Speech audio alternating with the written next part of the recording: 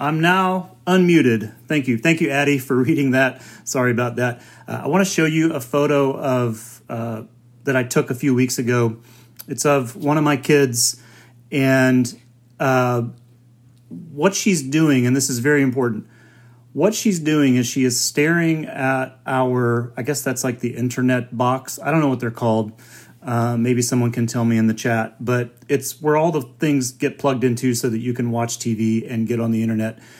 And basically what had happened for hours and hours, because we live in a part of the city that this always happens, but the internet went out, the Wi-Fi. Dad, the Wi-Fi is out. And so she's just sitting there staring at the box, waiting for the little light to come back on.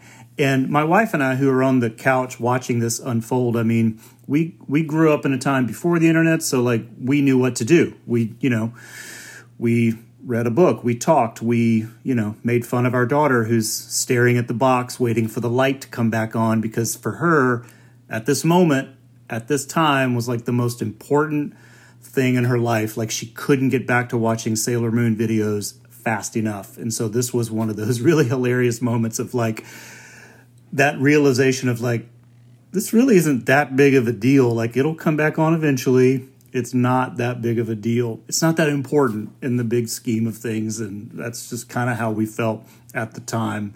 And when I read this story in John's gospel about Jesus turning the water into wine at a wedding, most of the time when we think about the miracles of Jesus, we think about real needs of real people being met, like life-saving needs, the healing of the sick, the diseased, something tragic is in the works, etc. But here, the only tragedy is that the party is dying down. Now, some of you are like, that's a real tragedy, especially if you're an event planner.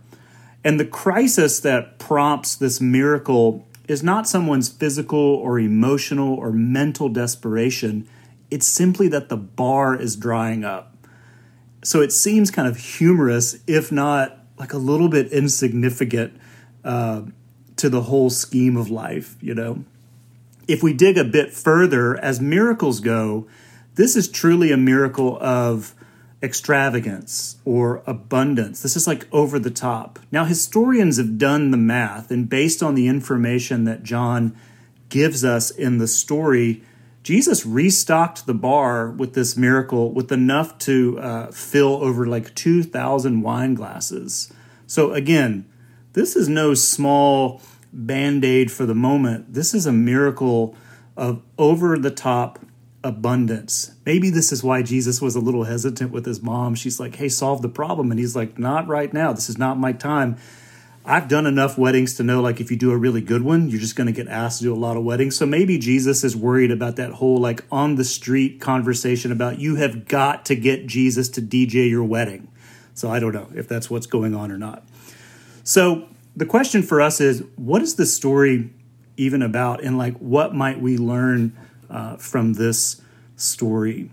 A couple of things here at the beginning. When the gospel writers put these stories of Jesus to paper, they weren't doing so primarily to introduce people to the person of Jesus. The assumption was that people already knew about Jesus and even knew about these stories to some degree. It's no secret that stories and even writings about Jesus had already been circulating at this time, but the gospel writers put these stories to paper not just to tell us about the life of Jesus, and this is the most important thing. They did so as a way to give meaning to his life, to help us see what the teachings mean, what his miracles mean. It's not just simply a biography, it's also a theology, so that we can learn not just what he did, but what it means. And of all the four gospel writers in the New Testament, Matthew, Mark, Luke, and John, John is really the most skilled, in my opinion, MIO, for the texting people, that the events of Jesus' life had great meaning to them, and he's the most skilled of all the four, in my opinion, of talking about these events and powerfully wrapping them with the meaning. The first thing John does is he wraps the story in the language of resurrection and a closeness to God. Notice how the story begins. On the third day, there was a wedding at Cana. Now, you don't have to be super versed in the Bible to catch the third day resurrection reference here at the beginning of the story. That's not hard to see. On the third day, there was a wedding in Cana. Additionally, the language of the wedding and a wedding feast fills the stories of the Old and New Testament. One could argue, in fact, the Bible really begins with a wedding between the man and the woman, and it ends in the book of Revelation with this wedding between God and humanity. And for the Hebrew people, the wedding feast fills the pages of the Bible in between those two stories. And for the Hebrew people, the wedding feast was a symbol of the coming salvation and restoration that God would bring to the world and to our lives. Again, in the final scenes of the book of Revelation, what we get is a wedding ceremony between God and humanity, the coming of renewal and salvation to the world, and of a closeness between God and humanity. This is why weddings and marriages are a sacrament in the church, because they point to something beyond themselves. In Revelation 21, it says, "And then I saw a new heaven and a new earth, for the first heaven and the first earth had passed away, and there is no longer any sea. And I saw the holy city, the new Jerusalem, coming down out of heaven from God, made ready as a bride adorned for her husband. And I heard a loud voice from the throne saying, 'Behold, the tabernacle of God,' or the dwelling place of God, 'is among men, and he will dwell among them, and they shall be his people.'" So it's this imagery of closeness with God, but also a coming renewal, a coming salvation. And there's also in the story the way that Jesus does the miracle. John gives us this great detail. Now there were 6 stone jars set there for the Jewish custom of purification. Now the presumption is that these jars stood there empty and dried out. Jesus says to the people working the wedding, "Fill the jars with water." Fill up the jars with water. Again, John is pointing out details of the event that are clues for us as to what this story means. The jars themselves were literally jars that had a religious function. They're based in some of the law codes and purity codes of ancient Israel. These are used for washings and ceremonial cleansings. The jars are literally part of the religious system. But we see in the story that they stand there at the wedding empty, that these jars are empty, and these practices, perhaps this is what John wants us to see, that these practices have been ignored or left aside, that they have dried up. They stand here in the story as pictures of those earthen things we all have in our lives to help us connect with and stay close to God. And like these stone jars here at this wedding, we also live through times and seasons when our methods of faith stand empty. That new Bible you bought just didn't do it for you, or the new church that you tried out, it was good for a while, or you tried this class or that small group or this video series or that podcast. Like, the list is endless. And since really the God of our age is information, we just keep piling on information, and eventually it runs dry. We're still left standing there, sometimes empty and dried out. I was at the guitar shop, Maple Street, ding, little plug. Years ago, my son was in a guitar lesson, and I was hanging out in the lobby talking to the staff, and they carried magazines, and one of the magazines, it just sounds fake, but one of the magazines is Acoustic Guitar, riveting magazine. Lots of wood, lots of strings, lots of pictures. But there was an article in there, an interview with Jakob Dylan. Jakob Dylan is the son of Bob Dylan, lead singer of the Wallflowers, another plug for a great late 90s, early 2000s band. But in the article, he made this statement about buying a new new guitar and getting rid of the old one, simply saying that there just weren't any new songs in that old guitar. We've all been there when it comes to our faith. Think about those times and seasons in your life when your friendship with God seemed distant or dried up or even empty. There's no new news in that old Bible. I need a new one. I need a new journal. I need to sit in a different place. I need to attend a different church. We've all gone through those seasons. This is really the normal path of our lives. We struggle to see and feel God's presence so often, and sometimes we just try new things, and sometimes we simply let the old things dry up and become furniture or relics of our faith's past. Fill the jars with water, Jesus said. Don't miss what John is pointing out to us here. Something new, John is saying, something new inside of something old. New wine created in old containers.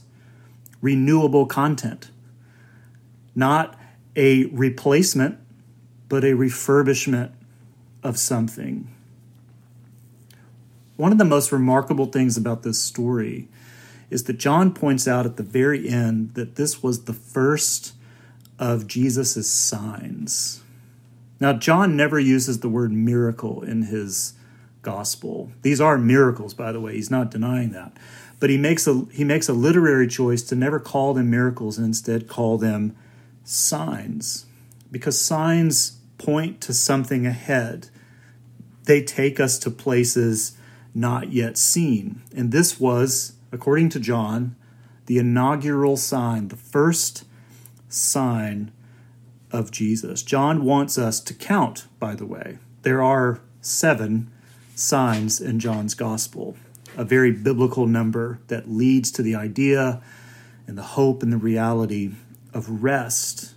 And the word John uses for first is the Greek word that means beginning, or more technically, the ground of something. In other words, this sign that Jesus performs, this turning the water into wine, this filling of old jars that are empty and dried up with new wine, the best wine, by the way, this sign that Jesus performs is a base camp for all that will come after in John's gospel. It is the grounding of all his subsequent signs and ministry. Renewal and resurrection are on the way. If you just turn ahead into the story, if you just flip the pages, it's all right there. The very next story is Jesus telling the religious leaders that he's in the temple, that he will tear it down and in 3 days rebuild it. Again, imagery of something new coming. In chapter 3 of John, he meets with Nicodemus at night. You know that famous story where we get the verse that for God so loved the world, he gave his only son, all of that.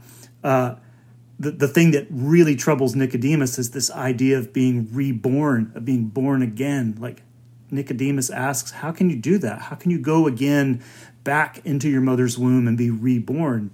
And so John shows us how Jesus is already talking about something new. In chapter 4, we have the Samaritan woman at the well that Jesus really restores to her dignity and her worth. And he uses this imagery of water and being thirsty. And so, this is all throughout John's gospel, this idea of renewal, this idea of something new inside of something old. And like the resurrection, something quite unexpected is about to take place at this wedding. Fill the jars with water. Now, we can read and return to this story time and again to be reminded of how God desires to breathe life into us, to refresh our souls and our faiths in those times and seasons when they stand there quite thirsty and dried up. We can also find in this story the miracle of God's renewing power in our lives, of God's ability to take what is empty and to pour new life into it. It is in John's gospel, by the way, that Jesus says in John chapter 10, verse 10, I have come that you may have life and life to the full. I have come that you may have life and life to the full. I want to close with this quotation from biblical scholar Gerard Sloyan. Great name. He says, "There must be newness of life in the many places where Christians assemble if this story is not to be an idle winter's tale." And so this wedding feast, where Jesus turns the water into wine and restores the party to its respectable level, is a story of renewal, even resurrection, and it is a sign of the coming hope and rest that we can find in God.